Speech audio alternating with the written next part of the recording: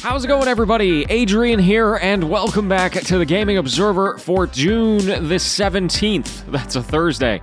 Almost didn't get those words out. I hope you're doing well. I hope you enjoyed E3. It's now pretty much over.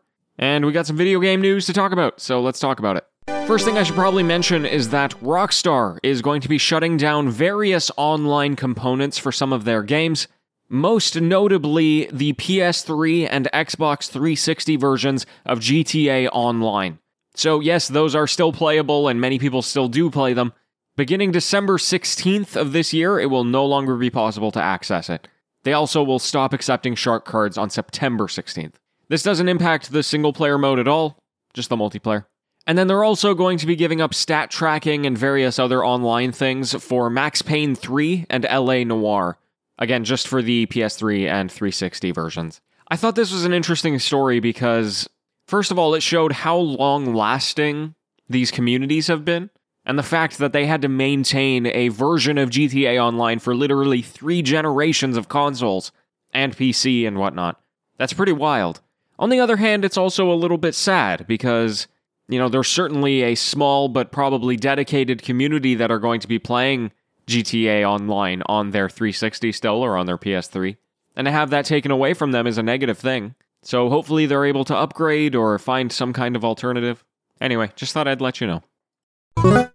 Okay, I thought this one was an interesting one. So we've known for a long time that Microsoft's general business strategy when it comes to Xbox is have as many video games as possible everywhere, all the time. Right? That's what the Game Pass is for.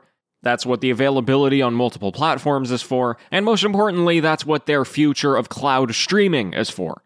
Well, it looks like they're going to take it one step further, and I guess this is a logical step that I just never really considered, but they pretty much confirmed that Xbox Series X exclusives, like say Starfield from Bethesda, are actually going to be available on the Xbox One through cloud streaming. So in this way, they're able to design the game for next-generation consoles, but they're able to provide it on previous gen through, the powers of the internet. They're going to do the same thing for very powerful games like Microsoft Flight Simulator. And, I think this is something that's going to be a lot more commonplace once cloud streaming becomes more viable over the years. We have this problem right now where people are limited by the hardware that they're designing for, and you either abandon the entire player base of a previous generation, or you have to pare down your game, or accommodate for it in various ways. Well, this keeps the old technology relevant, and I don't know, I just think it's a neat way of looking at how video games can be accessed, and how our perspectives on video games are going to change over time, right? Like, it's kind of already happened, but the physicality of video games is going away, much in the same way that music did, and it's, going in favor of accessibility, approachability, ease of use. Anyway, there wasn't much news today, so I thought I would talk about that for a little bit. The previously PC and Xbox exclusive The Medium is now arriving on the PlayStation 5. So this is a horror game that was released of January of this year. One of the very few Xbox exclusives for next-gen consoles. And they announced that it is going to be releasing on September 3rd. It's the first time the game's going to have a physical version. It's going to have a special edition, which includes like a steel book and the soundtrack, art book, and that's all I have to say about it. Pretty cool that it's getting a physical release. I know people like that. Okay, and the last thing I'll mention for the PC gamers is that Steam is currently doing what they call Next Fest, and this is essentially a ginormous collection of game demos. There's over 700 of them, and the requirement for developers to have their demos showcased was that the game had to be coming out prior to January of 2022. So it's the kind of thing that you're playing a demo that you might actually be able to play in full within the next 6 months. I always have a great time going through the Steam front page and looking at all the demos that are available. And of course, don't be a hero and try to play all of them. Just choose a couple that you think might be interesting. And that's going to be running until June 22nd. That's Tuesday next week. Alright folks, that is all I got for you. Thank you so much for tuning in. And hey, I'll be back with the news tomorrow, as always. Until next time, happy gaming everyone.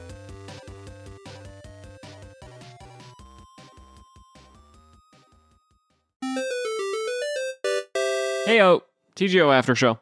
I'm in a better mood than yesterday. Yesterday I was in a rough mood with the whole insurance thing. I'm still a little sad, unfortunately. It turns out I might not be able to move this weekend. because I can't get internet in the house until, like, next week. That's kind of one of the problems with having a quick turnaround between the offer of an apartment and actually getting the keys in your hands. Or not an apartment, it's a townhouse, but anyway, it's stressful, but we'll get through it. You know what I've learned about myself, though? I think I might be addicted to TikTok, and it's so weird for me to say that, and a little shameful, I'm not gonna lie. You know, I'm trying to put my vulnerabilities out into the world to show that it's okay. But I was always that guy that said, how could you be addicted to social media, you know?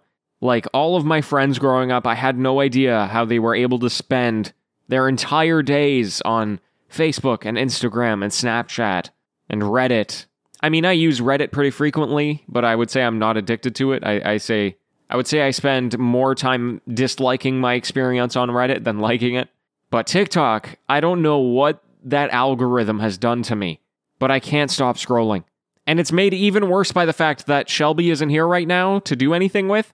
So I made food like 4 days ago, and I have leftovers for multiple days. And what do? I work in the morning.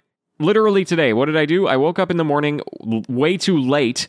Like, I slept in because I was watching TikTok all last night. Finished work. I was like, oh, I'll check out, look at some TikTok videos.